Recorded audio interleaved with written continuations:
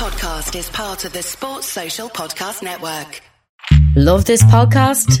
Support this show through the supporter feature from Acast. It's up to you how much you give and there's no regular commitment. Just hit the link in the show description to support now. Here's Sam Maximan. Oh, it's brilliant. Taken away by Wicks. Lanzini. Oh, it's glorious. And it's Ward-Prowse who strikes it. Bamford shot. Oh, brilliant. And Pogba. Oh, what a finish. Came out to Jimenez. Picked that one out. What a goal by Harry Kane. Saka 2-0. Jesse Lingard. Oh, thumping finish. The champions of 2021 are Manchester City. It's Sam Maximan. Ladies and gentlemen, boys and girls, children of all ages, EPL Index proudly brings to you the best prediction podcast in the world, A Tad Predictable, with your host, Tariwa Chanakira, and his guest, it's Guy Drinkle.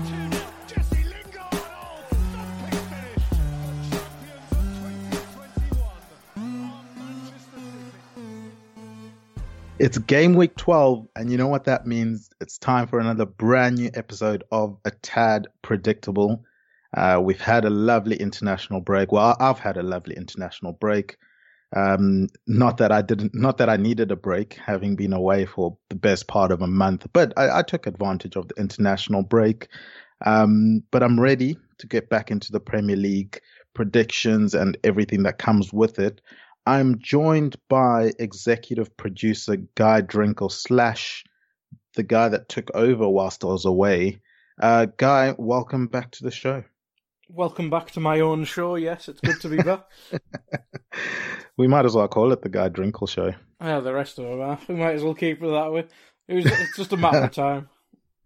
It's just a matter of time. And speaking of takeovers, not necessarily takeovers in terms of clubs, because we did have Jake Jackman on last week and we kind of delve into the Newcastle takeover and what that meant for this season and a little bit into what it means for next season, but focusing on obviously the fixtures that were ahead for that week. But Guy, we've had kind of a merry-go-round in terms of managers. Obviously, some happened before the international break, some happening during the international break.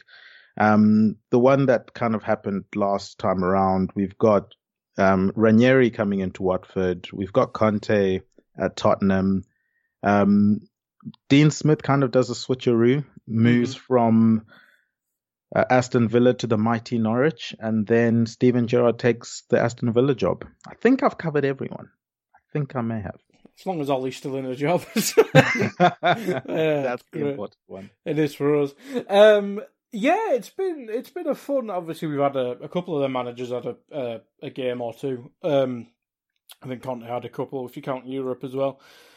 It's intriguing more than anything. I think Conte is almost a sure thing, but Conte versus Spursiness, it's a balance there, isn't it? So that'll be fun. But I think if you're a team like Spurs, if you can get the best manager available, and Conte was at the time, especially for Spurs, because I don't think Zidane would ever have went to Spurs. You got to take it, whether it seems harsh on Nuno, if it seemed harsh on Nuno or whatever. No, you get Conte. You right the wrong that you made in the summer, where you kind of screwed up the negotiations or whatever you did. You fix that, good stuff, and it's already looking somewhat promising. Watford, Ranieri will be sacked probably by the time this goes out, so I won't even waste the time on that one. But yeah, who knows how he'll do there. And the more recent ones, Eddie Howe. Yeah, I'm not the biggest fan of Eddie Howe, but I think if the Newcastle thing is to be a bit more long term, I think Eddie Howe could be a good way to. I don't know if the problem is keeping them up this season. I think if he gets the time, if they do go down, which seems a tad likely because the squad's not very good. If he takes them down, then can bring them back up. I think if he can then establish them, it'll be a nice. It depends how he develops as a coach, because he was once very highly thought of. But I think he can be the perfect manager to be that one to get it ready for an elite manager or nearly an elite manager to take that next step. But it'll be interesting to see how Eddie Howe does, because if the Bournemouth thing kind of, I don't know, it just never really developed. It seemed like as soon as they got promoted, they were kind of the same, and then just progressively got worse as the squad got older and a couple more injuries and stuff like that happened. So I think for Newcastle fans, it's good because at the very least, it'll be fun. Whereas you've had Steve Bruce for years. I love Rafa, but he's not exactly the most fun, but it was better than what Bruce was doing at least. So yeah, it'll be probably their first fun manager since that good year under Pardew. That's probably a long time ago. Other ones. Gerrard at Villa is probably the main one from a Liverpool fan point of view. I have no idea. I've watched like a handful of games. All of them probably Old Firm games. Maybe the odd one in Europe. So I have really no idea how Gerrard does as a manager. If anything, I probably saw him as more of him as the under-18 manager for Liverpool. And yeah, he obviously done a good job in Rangers. Spent a lot of money comparably to the rest of the league, which might be an issue, but Aston Villa have an interesting squad. I think an unbalanced squad. So if you can find the balance there, get some players performing to their best or just improve them. I mean, you got to rely on people like Tyrone Mings, who I don't think is all that good. But if you can improve him a bit, sort out the left-hand side of the defence isn't great. I think you got to find a balance in midfield. And then I think it could settle into something good. But if I keep my Liverpool hat on, I think it's a great move for Gerrard if he wants to move towards the Liverpool job. I just don't think... I think there may be a middle job between Aston Villa and then Liverpool, unless he gets Aston Villa like regularly into the Europa League, if not the Champions League on a mad year. But yeah, it's going to take a really good job for him to keep him in the running. And Dean Smith to Norwich, as a long-term one, I think that's really clever. I think you look at the job he did at Brentford. He was building them into a promotion candidate. Obviously, took Aston Villa up in a dodgy year. I think, if I remember correctly, I'm sure they were like near the relegation zone when he took over Villa and got them promoted that same year. So he's obviously got history in the Championship doing well. And as we know, Norwich is the ultimate yo-yo club. But if he can, well, let's see what he can do this season. But let's be honest, the favourites to go down, they're probably favourites to finish 20th. Even if they do go down, they've got Dean Smith for next season. He's a good manager to get them promoted. And if they can invest in the right areas, hopefully he can adapt a bit better than Farke, who I love Farke because he's got the best voice in football. But you can't keep coming up and doing the same thing because it clearly wasn't working. So hopefully Dean Smith, for Norwich's sake, is a bit more adaptable and can be a bit more defence first. But I think it'll take a year in the Championship or the rest of this season and a year in the Championship to see them back in the Premier League, and then what a proper Dean Smith team looks like. But I think they're all interesting appointments, really. That's probably the main takeaway. Yeah, definitely interesting stuff. I think the one that stands out for me, obviously, with Norwich being the unofficial team for the season, for this podcast, is it's kind of saying we're preparing for life after the Premier League for next season. If we do go down, I think Dean Smith can do a really good job in getting them back up straight away, sort of one and done in the Championship and come back up. And then if, they happen to stay up, he's also shown he's quite competent in the Premier League as well. I think he was unlucky to get let go. But hey, yeah. And then sort of the other ones, I think you've kind of summed them up pretty well. In terms of Gerrard, it's kind of more favorable 4-3-3, sometimes 4-2-3-1. Very, very inverted. Those two wide players are not really that wide. They're kind of inverted, preferably a right footer on the left-hand side, left foot on the right-hand side, kind of cutting in, give the space to the fullbacks to overlap is kind of the approach that he's gone with. And when he's got that, if it's 4-2-3-1, he's got that central midfielder coming in to help as well, so that they've got numbers in the box. But it's a very inverted formation. It'll be interesting to see how it suits the players that they have at Aston Villa. They also try on the defensive side to kind of force you wide. So they do press high, but then they drop into the middle when they do drop. So it's kind of forcing you wide. And if you're going to beat us with the crosses, fair enough, we'll deal with that. And I'm assuming the likes of Mings will prefer that kind of defending opposed to them being drawn out wide or anything like that. But speaking of merry-go-rounds, let's go around the league in terms of fixtures. We kick off this week with Leicester versus Chelsea. Very interesting game because, I mean, these are two teams before the season that had Champions League aspirations. I think in terms of Leicester kind of trying to upset the cart a little bit in getting into that top four. They were kind of one of the dark horses. They're a long way away currently in 12th place. They come up against the league leaders in Chelsea, undefeated in quite a while now. What do you make of this game? I think Chelsea are the obvious favourites. And I think if Leicester get anything out of the game, I think it'll be more to do with Chelsea not being able to score enough goals. I think that's the main thing you have to look at. I think Leicester just haven't looked like, from when I've seen, obviously they've had good results, mainly in Europe and the United game, but everyone was beating United at that point, apart from Tottenham. And we thank them. Yes, thank you, Tottenham.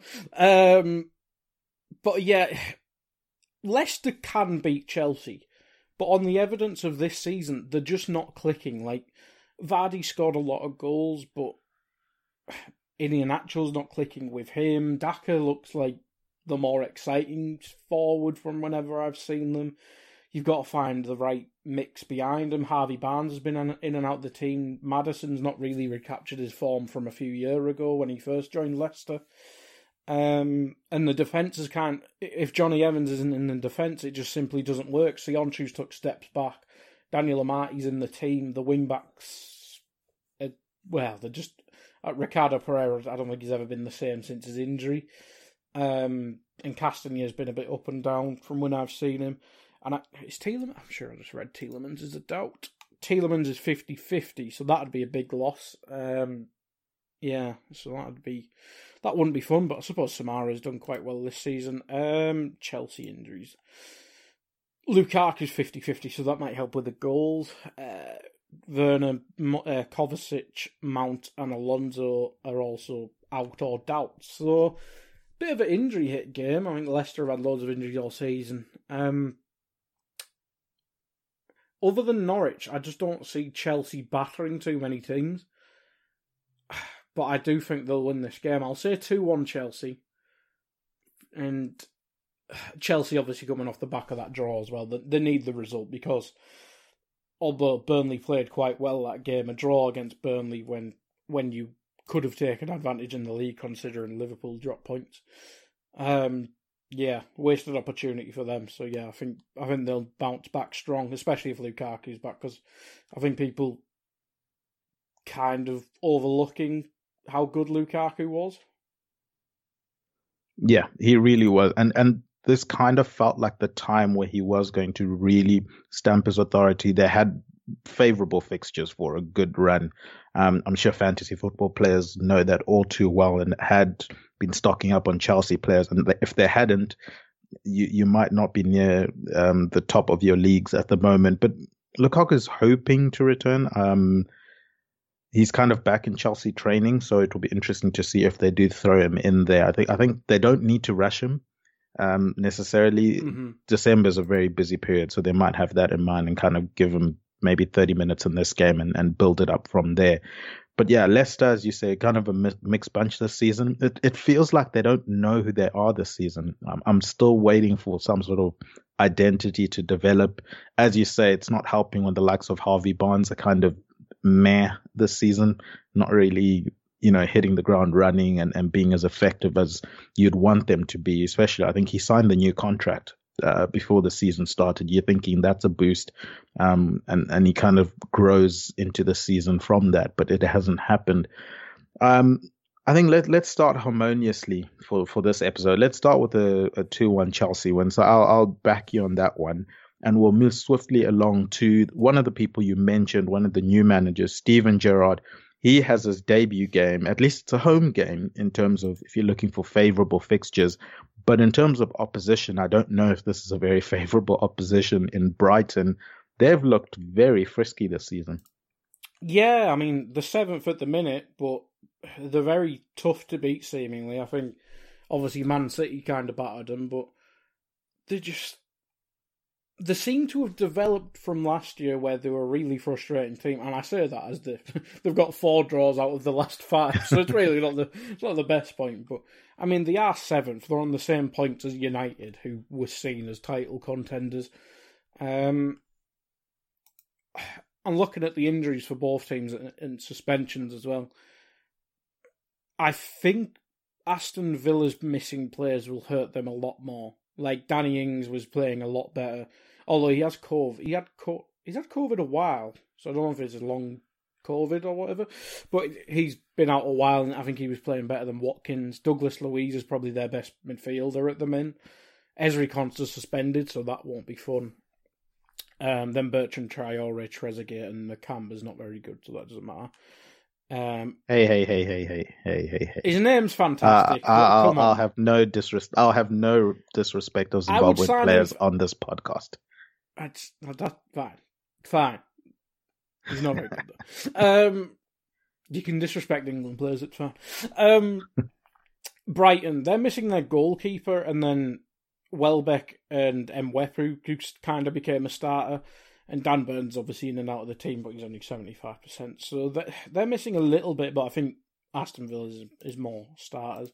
I'd have to make Brighton favourites. I think at least a draw in this game, but I think if Brighton start with Lamptey, I can't remember if he started the last game, but Lamptey against that quite weak left-hand side of Villa's, him against Matt Targett, who I don't think is very good.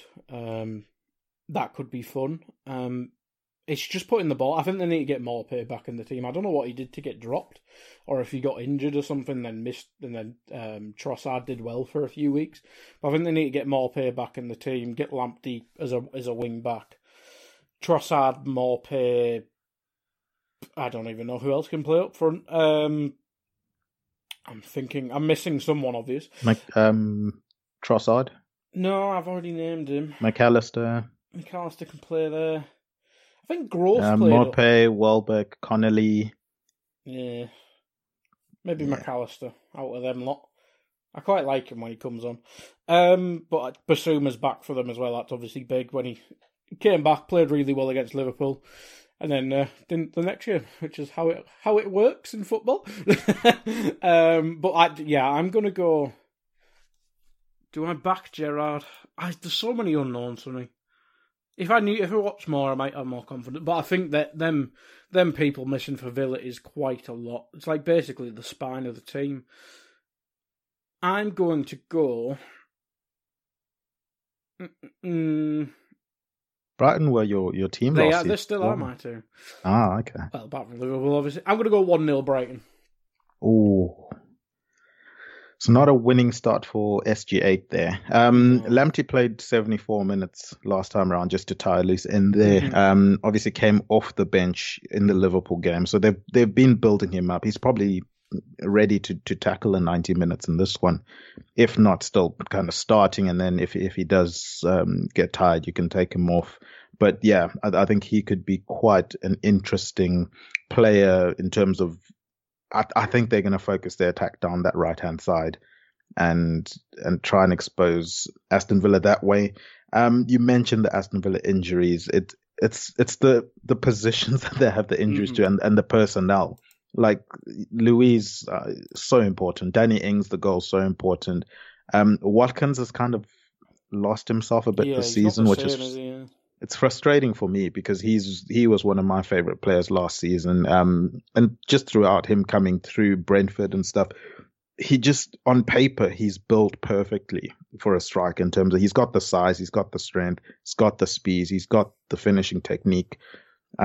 Just not getting the game time that that I think would help him develop. So it's a bit irritating there. Gerrard first game at home. The interesting thing for me is Brighton have been very difficult to beat, and I think Brighton have been adapting their game slightly for each team. Mm-hmm. And with Gerrard coming in now so late, kind of Brighton won't necessarily know what Aston Villa are going to look like, so that might hamper them a little bit.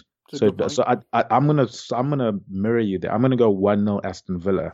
I think it's going to be too soon for Brighton, because I really like how tactical they are on each game. They kind of target specific areas, and I don't know if they're going to be able to, just because Gerrard might spring a few surprises there. So I'm going 1-0 to Aston Villa in that one. We'll obviously see who comes out on top there. But we've got Burnley. You mentioned them a bit earlier when they get the draw against Chelsea last time around, against the Crystal Palace side, who I think they've looked good all season. They just had a really tough start. And, when we get to the halftime segment here, I'll probably break down a little bit more of that thought process. But I think Crystal Palace kind of keep the good times rolling. I'm going to go with the 2-0 Crystal Palace win for this one.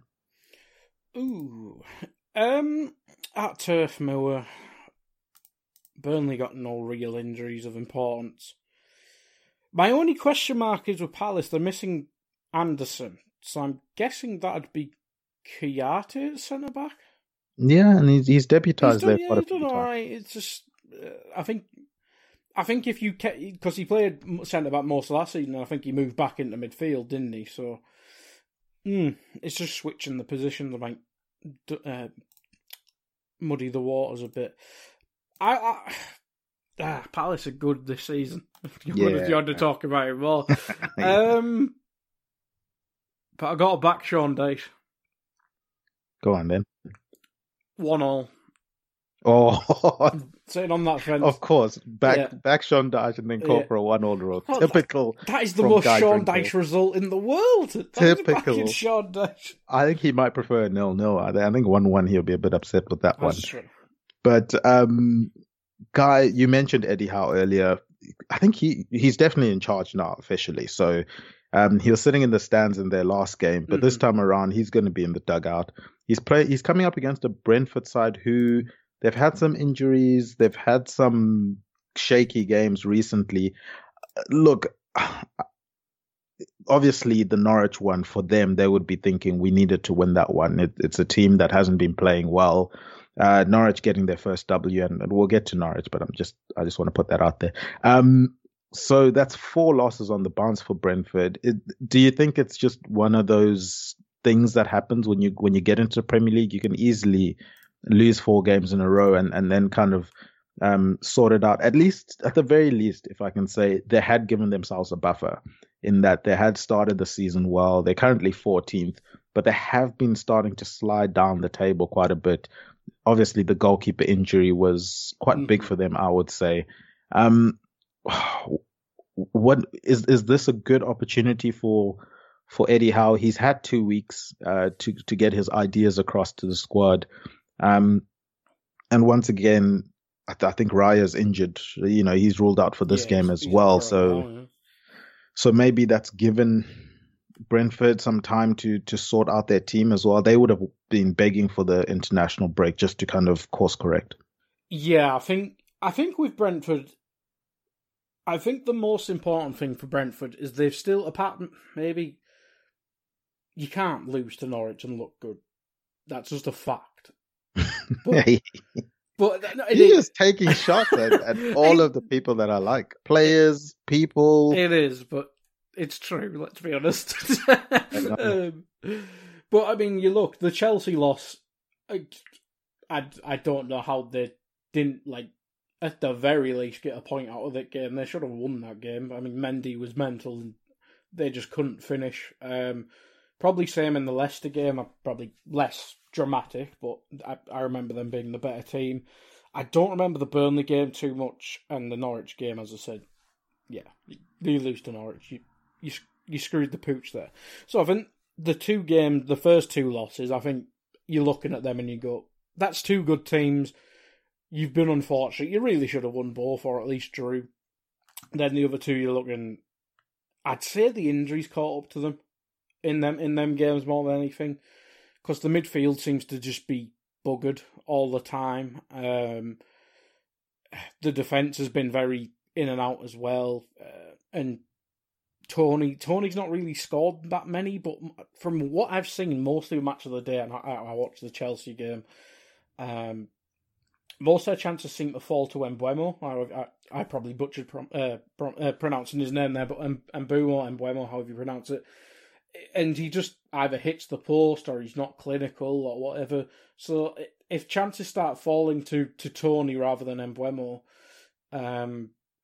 I think their fortunes could change, but I do think the injuries are catching up to him. Obviously, I'm using PremierInjuries.com, and usually it updates later in the week, and if you listen to this, we're recording this on the Tuesday, so it might change, but there's still a lot of injuries. There's 8 injuries there, and I think most of them, quite a lot of them are starters.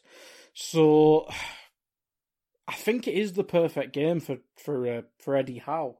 Because, I mean, I didn't look at the Newcastle injuries. They've got 2. Yeah. Fraser is a Knox. Presumably he'd be back, and Paul Dummett doesn't really matter. So they've pretty much got a full team. Can I predict a Newcastle win? Go on then. Come on. It's Eddie Howe's first game. 3-2 Newcastle. 3-2. Oh, what a fun game. Eddie Howe can't defend. Let's go. This is true. Look, I mean, Brentford, I'm just glad that they started the season really well to allow them this time to kind of regroup. And as I said, international break, perfect timing for them.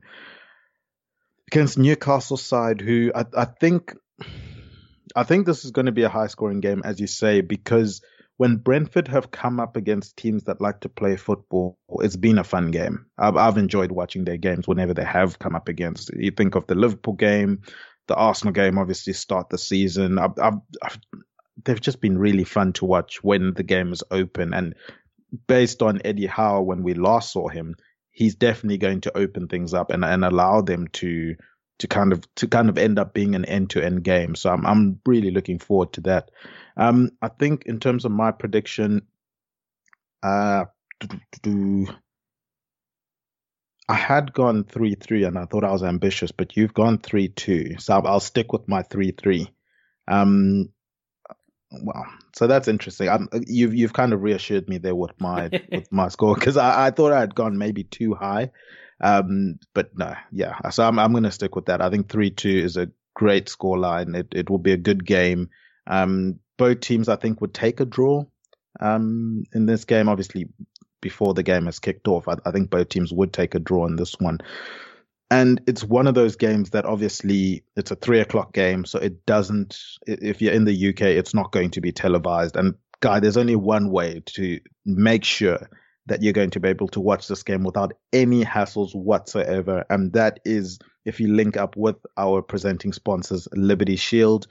Liberty Shield is a VPN provider. You can check out their services at libertyshield.com. You can also save a coupon code. You can also save 20% with a coupon code EPLVPN because, your boy hooked you up. So if you want 20% off, use that coupon code EPLVPN. They have awesome features, including privacy and security. You can hide your IP address from anyone, for example, hackers. This is by encrypting your internet traffic. You can avoid geo-blocks and government-imposed restrictions to access any website. As we've mentioned, if you're in the UK, that 3:00 fixture, you're not going to be able to watch the game live unless you're hooking up with guys like Liberty Shield, where, you can even get SuperSport in South Africa right here from your home in the UK. I mean, that's what I usually then turn to for those 3:00 fixtures, because in South Africa, they have every single Premier League game shown live the entire season. What a blessing. So yeah, definitely go check out Liberty Shield and let them know that you heard about them from us.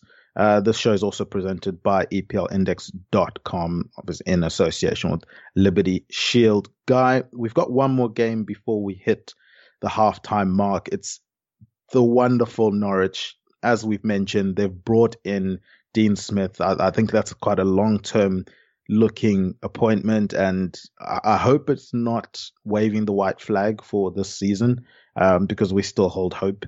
And then they're coming up against the Southampton side, who I think they've been playing quite well of late. Obviously, they started the season off not so great, but you got to give credit to Hasenhüttl, not only for his dress sense, because, I mean, come on, it's pretty awesome, but also every time it looks like he's on the brink of losing that Southampton job, he kind of pulls it out of the fire. And, 3 wins and a draw from their last 5 games, coming up against Norwich, who obviously got their first win last time around. This is a game that, dare I say, could go either way. Am I being too confident in Norwich here? I think Norwich could sneak this one, but man, Southampton are looking good. Yeah, I think if it was early season Southampton, I think there's a case there, because they just kind of didn't look very threatening going forward and a bit loose at the back. But I think it was the City game, or it might have been before the City game. He made a tweak, and the defence seemed to drop a bit deeper. The midfield seemed to protect them a bit more, and I think he spotted the attack wasn't going to be the same as it was with Ings, and you have to keep it tight at the back rather than rely on Ings getting a few a game.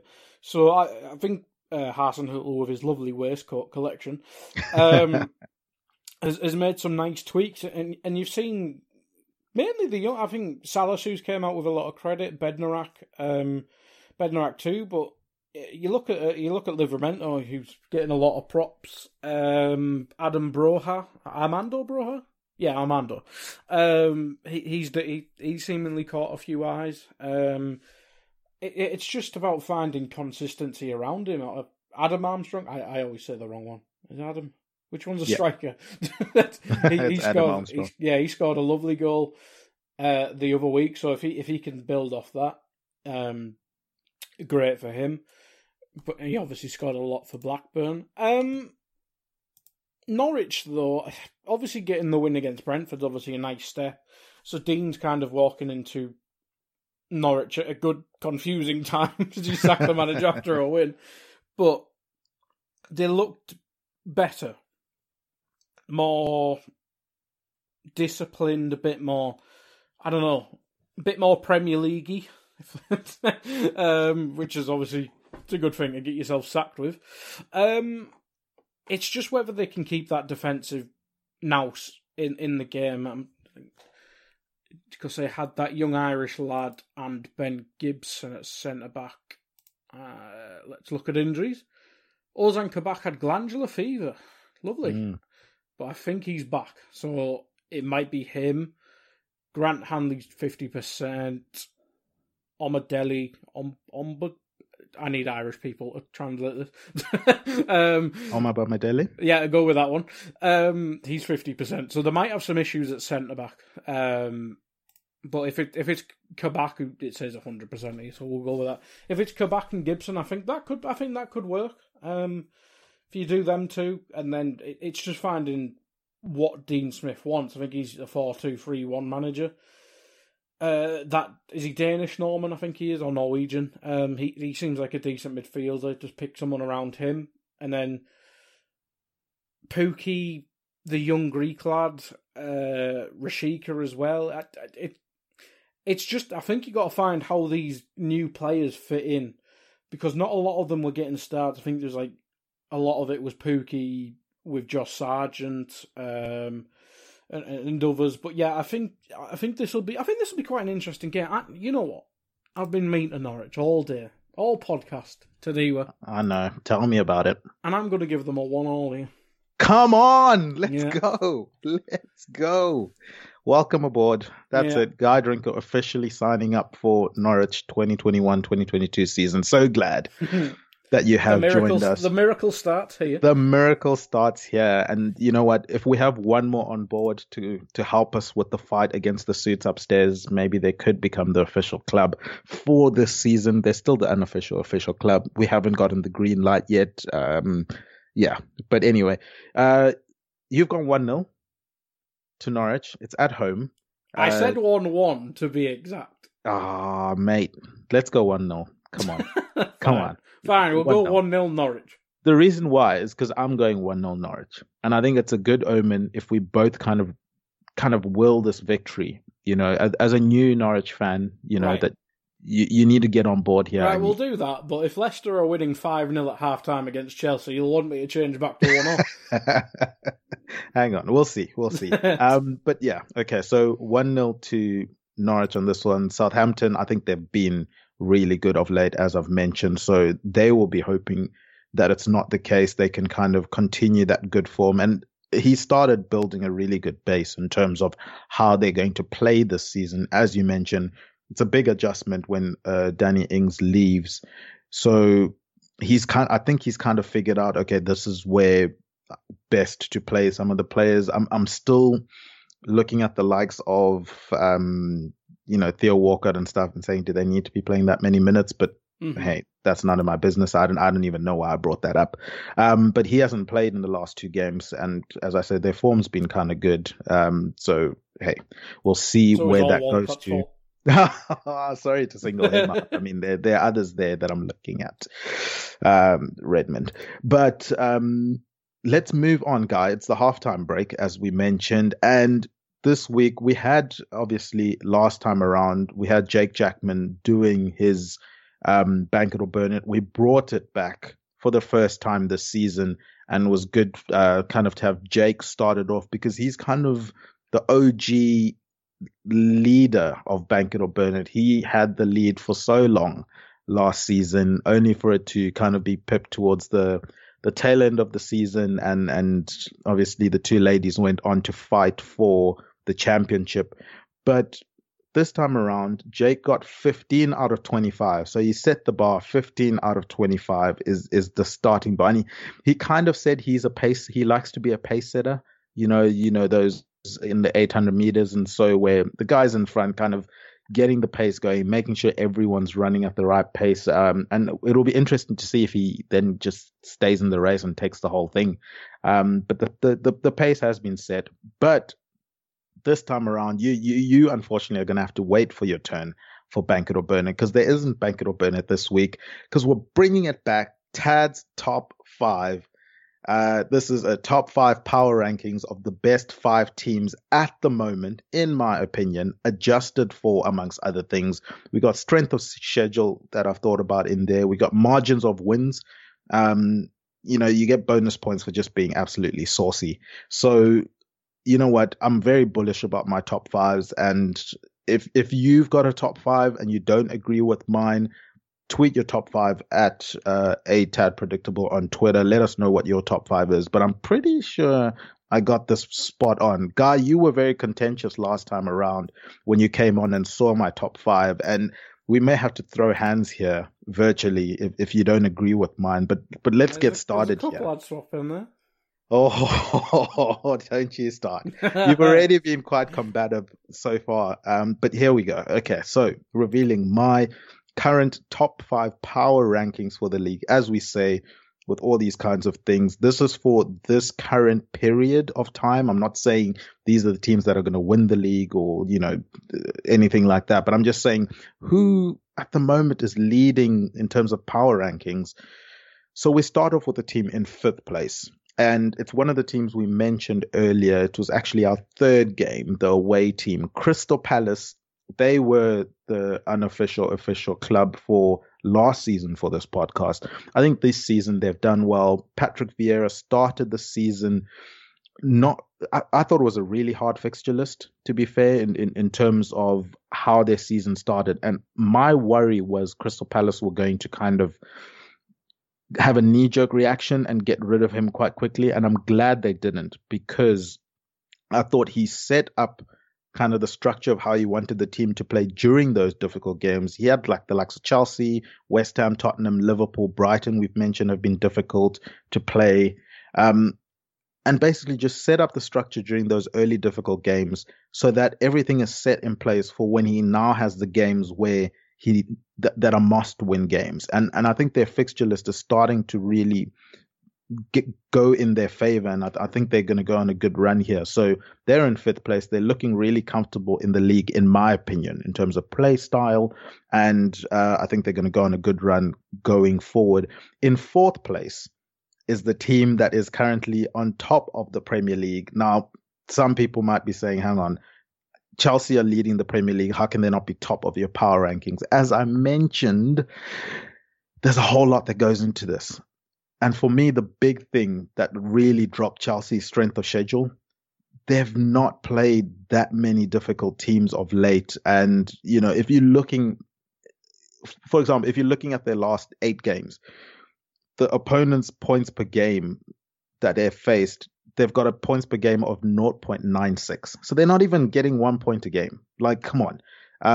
So yeah, I didn't give them too much credit in terms of the scale when it comes to strength of schedule, but obviously, you know, they've got a couple of big wins in terms of margins of wins, and also they're getting the job done. How many times have we seen teams slip up when they have must-win games or must-win run of games, and they kind of don't get the job done? Chelsea have been getting the job done, so fair play to them. But you know what? You're in 4th place, because in 3rd place is a team that is currently, and you know, you got to check this twice to make sure you're not wrong. They're currently undefeated in their last 8 Premier League games. Arsenal Football Club. If you think of the way they started the season, Arteta was out, trusting the process was broken, but they kept him. They stuck with him. 6 wins, 2 draws, no losses, 13 goals for, 4 against. Healthy goal difference there in terms of 9 goals difference there. Another thing for me was the strength of schedule. As we mentioned with Chelsea, they're slightly above Chelsea. They got a 1.01 opponents points per game in terms of strength of schedule. So once again, I've not been too impressed with the teams that they have been playing in terms of difficulty level. But you know what? From where they were to where they are now, I think Arsenal fans wouldn't really care too much about that. They're winning games. They're drawing games. They're not losing games. And they're hoping to continue that this season. In 2nd place on Tad's top 5 is the imperious Manchester City. Now, obviously, defending champions, just strength and depth for days. And they're starting to pick up form. And if you know, you know. Man City, once they start to get going, it's very, very difficult to stop them. And in their last 6 games, 4 wins, 1 draw, 1 loss, I think they're starting to tick. I really think they're starting to tick. They've had one of the more difficult runs in terms of just opponents' points per game, 1.33.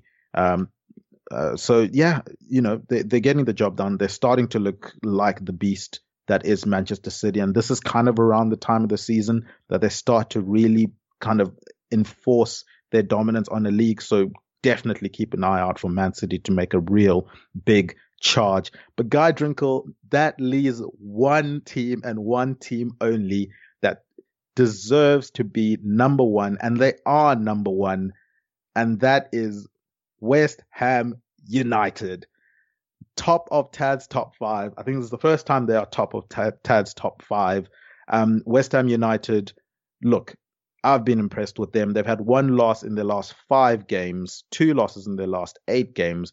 But the degree of difficulty, Mr. Drinkle, 1.56 in terms of opponents' points per game. In their last 8 games, that makes them the 3rd highest degree of difficulty in terms of fixtures over their last 8 games. And as I said, 5 wins, 1 draw, 2 losses. And if you've got anything to dispute about West Ham being on top, especially if your name is Guy Drinkle, I'm going to point to the team that lost to them last week. And I'm pretty sure Guy Drinkle supports that team, Liverpool. And you guys got your asses handed to you by that counter-attacking, we don't care if it's pretty, we're just going to make it tight at the back and try and punish you on the counter-attack football. I think David Moyes in the running at the moment for manager of the season.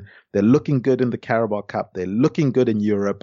They can't seem to do anything wrong at the moment. West Ham United on top of Tad's top 5. I think this list is perfect. So we'll run it again.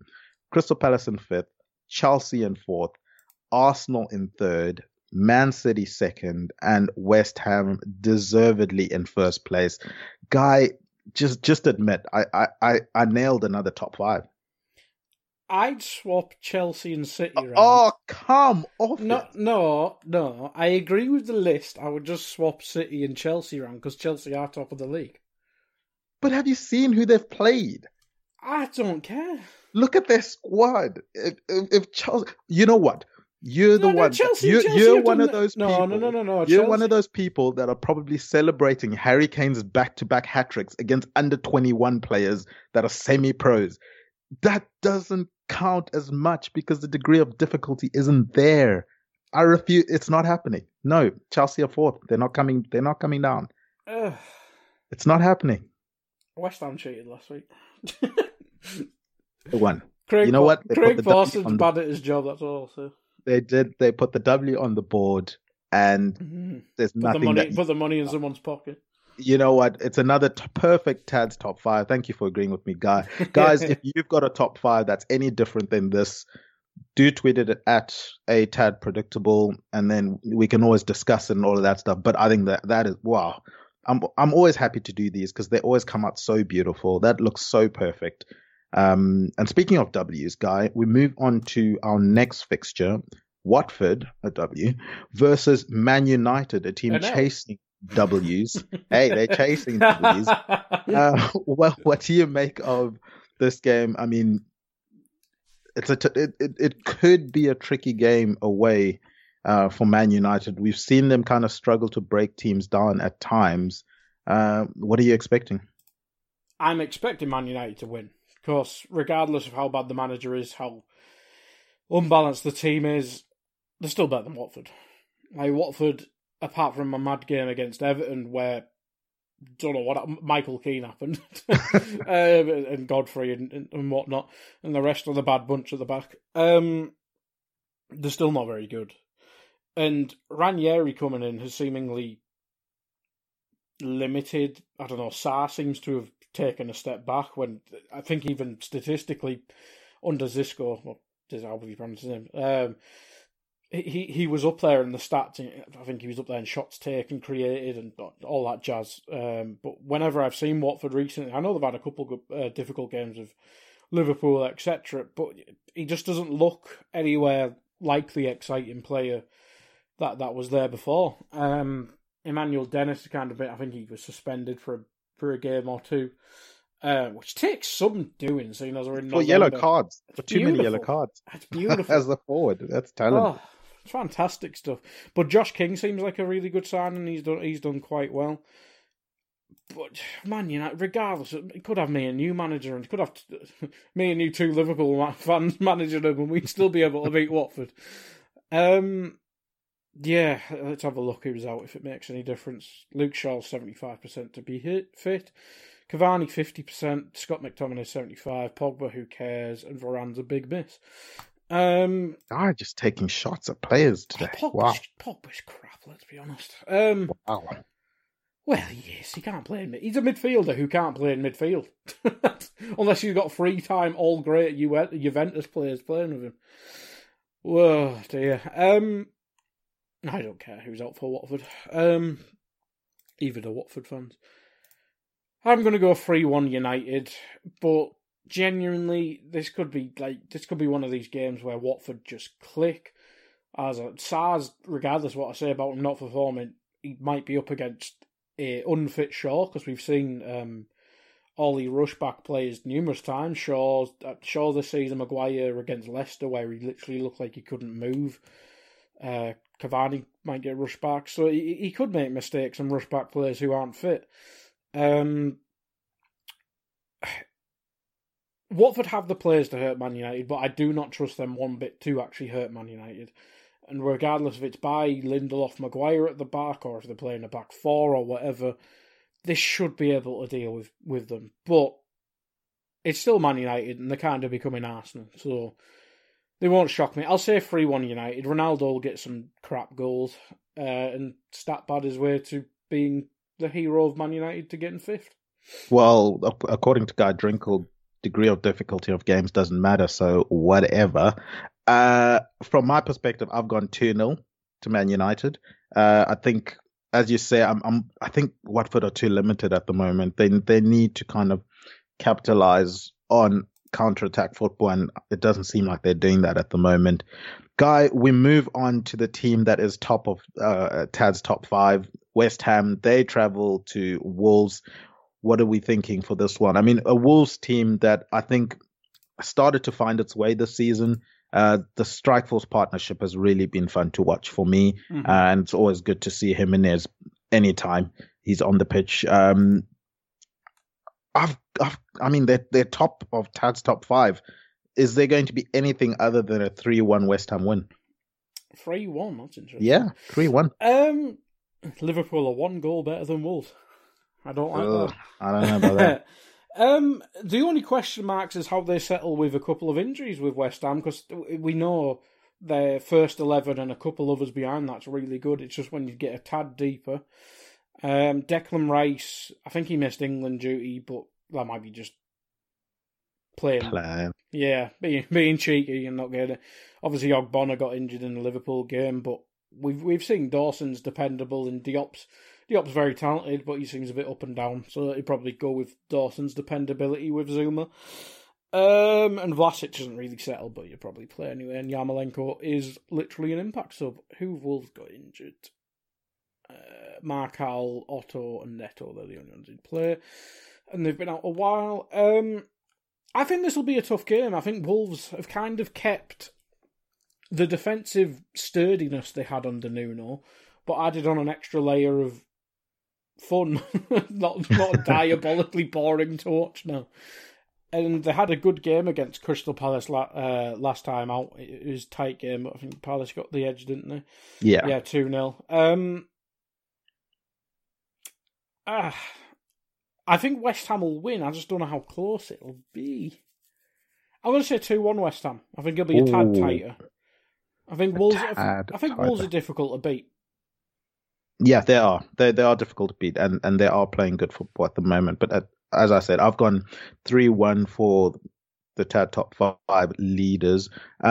We move on to Man City versus Everton. Now, I mean, we skipped a game here. I was going to say, you missed it. We skipped a game.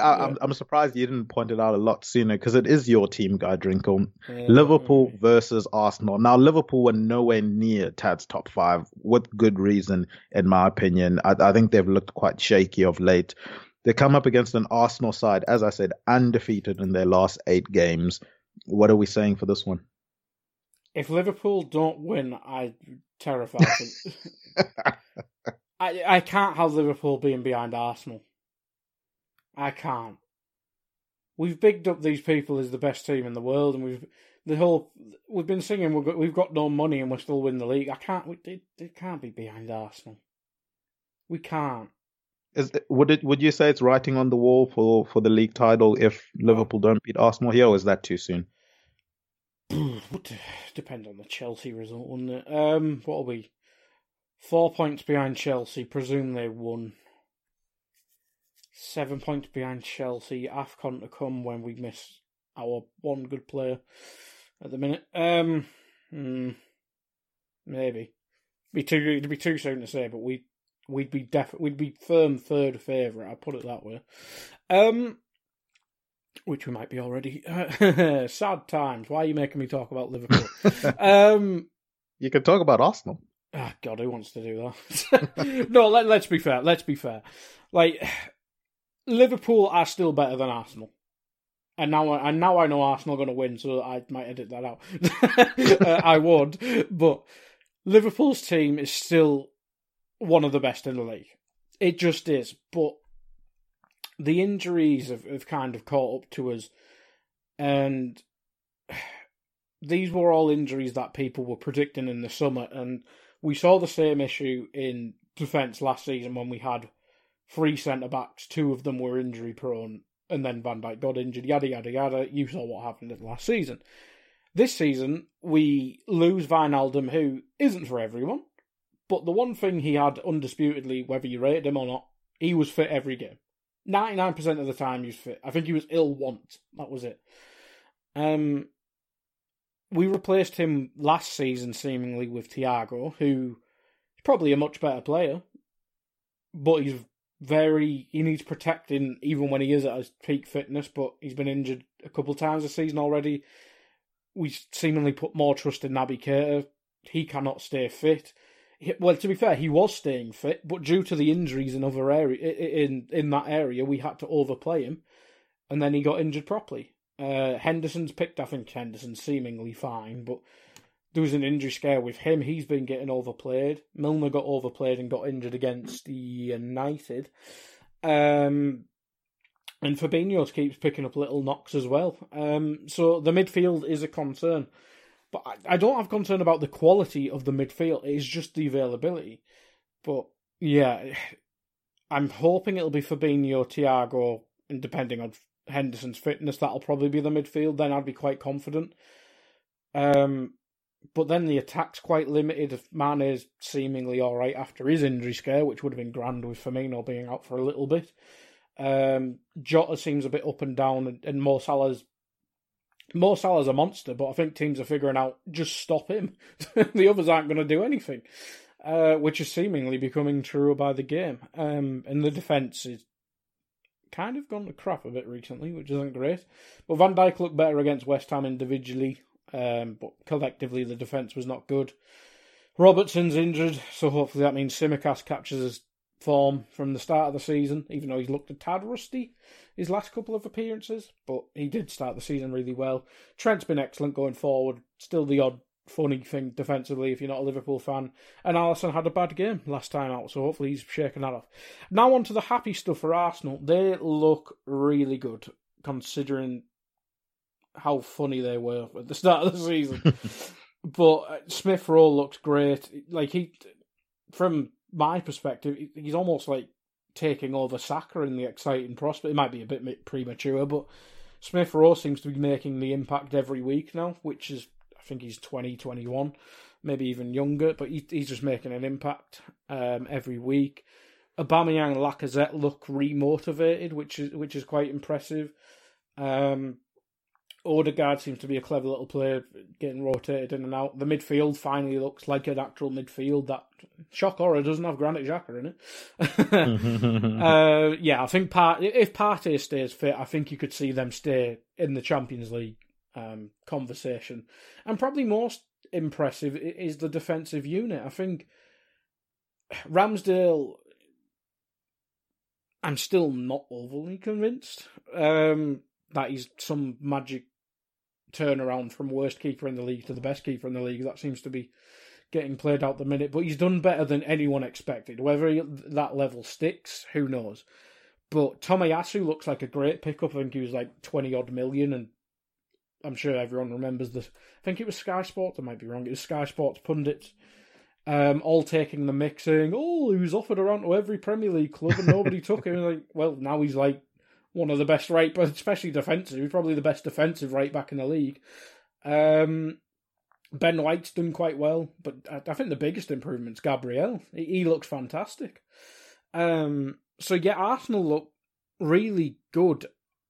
When I watch them, the attack sometimes doesn't click. Like, I know they're on a 3-game winning streak, but Watford, it took that goal where they really should have given the ball back to Watford or whatever. Leicester took man of the match performance from the goalkeeper, to be fair, but I think Arsenal was still a better team. Villa were dreadful. And then it was the 2 draws before that. So I think this is a really good litmus test for Arsenal and Liverpool, to be fair, because Liverpool need to sort their business. I was going to say another word that started with S, but I won't. So this is an important game for both. If Arsenal win, it proves they're back in the top 4 race, and maybe if they can add a couple in January, just to kind of, I don't know, there's rumours like Nicolas Pepe going and getting another one on the wing. Stuff like that I think could work. And then Liverpool, if they fall behind Arsenal, it's not going to be fun on Twitter for us. But yeah, Liverpool, you asked the question there at the start. If they lose this and Chelsea and City win, they're not out of the title race, but AFCON's going to batter us more than either of them two. Like, who cares if Riyad Mahrez goes? Obviously, Mendy will be a big miss for Chelsea, but sure, no, they've got a £70 million goalkeeper on the bench. Whereas we'll have Minamino and Origi replacing our two best forwards. It's not the same. Fun times. Yeah, so Liverpool need to stay in the race. Okay, so must win for Liverpool. What are you thinking? Where is it? It's at Anfield. Yep. And I'm assuming the players would have gotten the same kind of speech that this is a must-win. Are you going with your head or are you going with your heart here? 3-1 Liverpool. 3-1 Liverpool. Wow. Arsenal's first defeat in 8 games given at Anfield by Gudrinkle. From my perspective, I think it will be 2-1 Liverpool. Purely going with my heart here. I think Arsenal will trouble Liverpool on the counter-attack. We've seen how poor Liverpool have been down the middle in defensive transition. Straight through that midfield, it's not been pretty. But I'm more confident in Liverpool's attack, more so Salah, so to speak, than Arsenal's at the moment, which is a weird thing to say, as I say, Arsenal unbeaten. But, Guy, I won't spend too much time on Man City versus Everton. And I do apologize to their fans. But I don't see too much to talk about in this game. This is just Man City 3-0, routine win at home for Man City against an Everton side who, although Rafa's there, I'm tired of saying, Rafa's going to make them difficult to beat. He hasn't been of late. Whether it's him or the players, it's not happened of late. You can't fix Michael Keane. I think that's a simple game for me. 3-0 to Man City. Yeah, I'm thinking similar. Let's just have a quick look at the injuries because that is the big point. Calvert-Lewin's still out, so no goals. Yerry Mina's a doubt, so no defence. Yeah. Decore not there in midfield. It's the spine is not looking good. I'm going to go 4-1 City. Yeah. Everton's defence is dreadful. It's not looking good. But guys, we end the weekend off with Tottenham versus Leeds United. Now, Tottenham, obviously, Antonio Conte's in. Leeds haven't had the best of seasons. Is this a good time in terms of fixtures, Conte having a Leeds team that's kind of looked shaky? I mean, they haven't lost in 3. I suppose that we could say that for Leeds, but it's not looked pretty for me. Conte's first game, he had a draw against Everton, a team we've just dismissed just now. So how much do we take from that? But he seemed to say he saw positives from there. I liked how their front 3 in terms of Tottenham were kind of rotating on the counter-attack. One of them drives with the ball and the others are looking for space to try and get the pass. Most of the time it was Lucas doing the driving. I wouldn't be surprised if he starts again in behind kind of Son and Kane, and then trying to keep it tight at the back. Is that the recipe for Tottenham in this one? Regardless of whatever, they just got to make Kane think he's playing for England, seemingly, against a bad team. A lot of that depends on Kane's motivation to play for Tottenham. And, Rafinha's fit, so that's why Leeds have a chance. But that's a goal. That's probably a goal right there. Rafinha's fantastic. He's probably been one of the best players in the league this season, and he's playing for one of the worst teams in the league. I like Conte. He's one of the best managers in the world. I think he's just got to find the right balance in midfield other than motivating Kane. I think you've got to get at least maybe 1 even or 2 of Ndombele and Lo Celso in there. But I won't bore because I know we're in a tad of a rush for the end one. If they find the right midfield balance, I think they can take the game over against Leeds.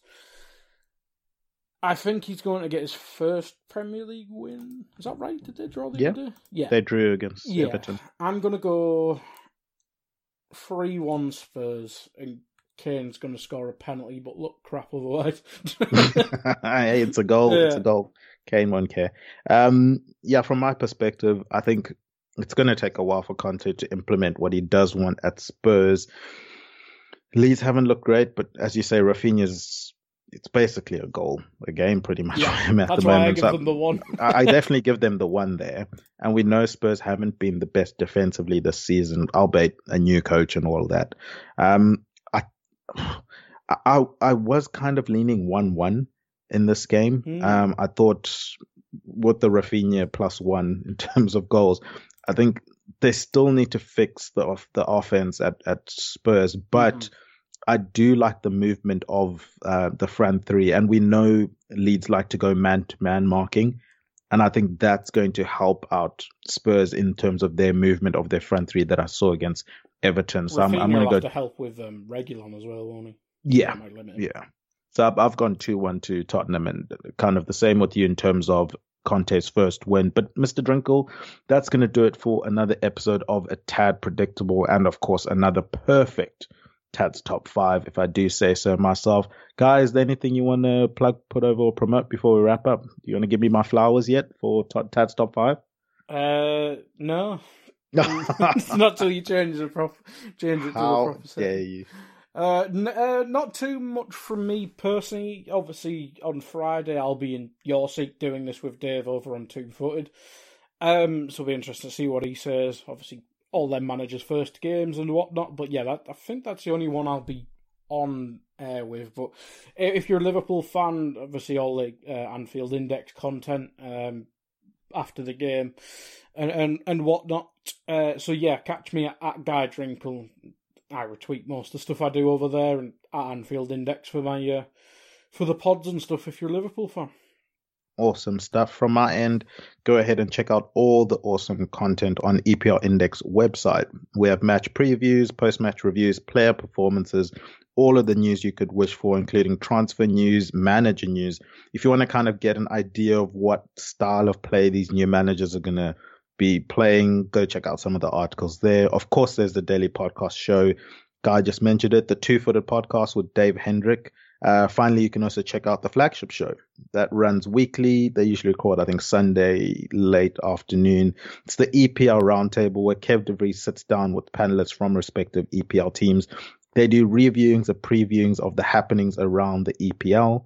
You can follow this show's Twitter page. I know Guy doesn't want to give me my flowers, but you guys can give me my flowers at A Tad Predictable on Twitter. Follow at EPL Index on Twitter as well. Subscribe to EPL Index podcast channel on your podcast providers. Give us 5 stars. Write some positive comments if you feel so inclined. That stuff really, really helps us out.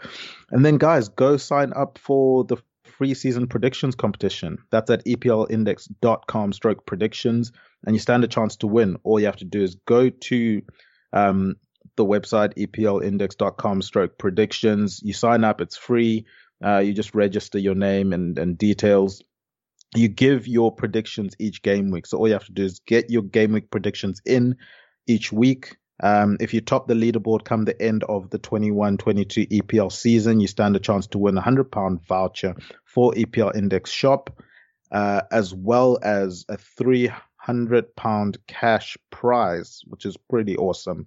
The cash prize obviously comes from our awesome sponsors, Liberty Shield VPN. So huge thank you to Liberty Shield for there. So yeah, a total of £400, 100 in vouchers, 300 in cash if you top the leaderboard come the end of the season. I've been Tadio Chanikira. You can find me on Twitter at Tad Predicts.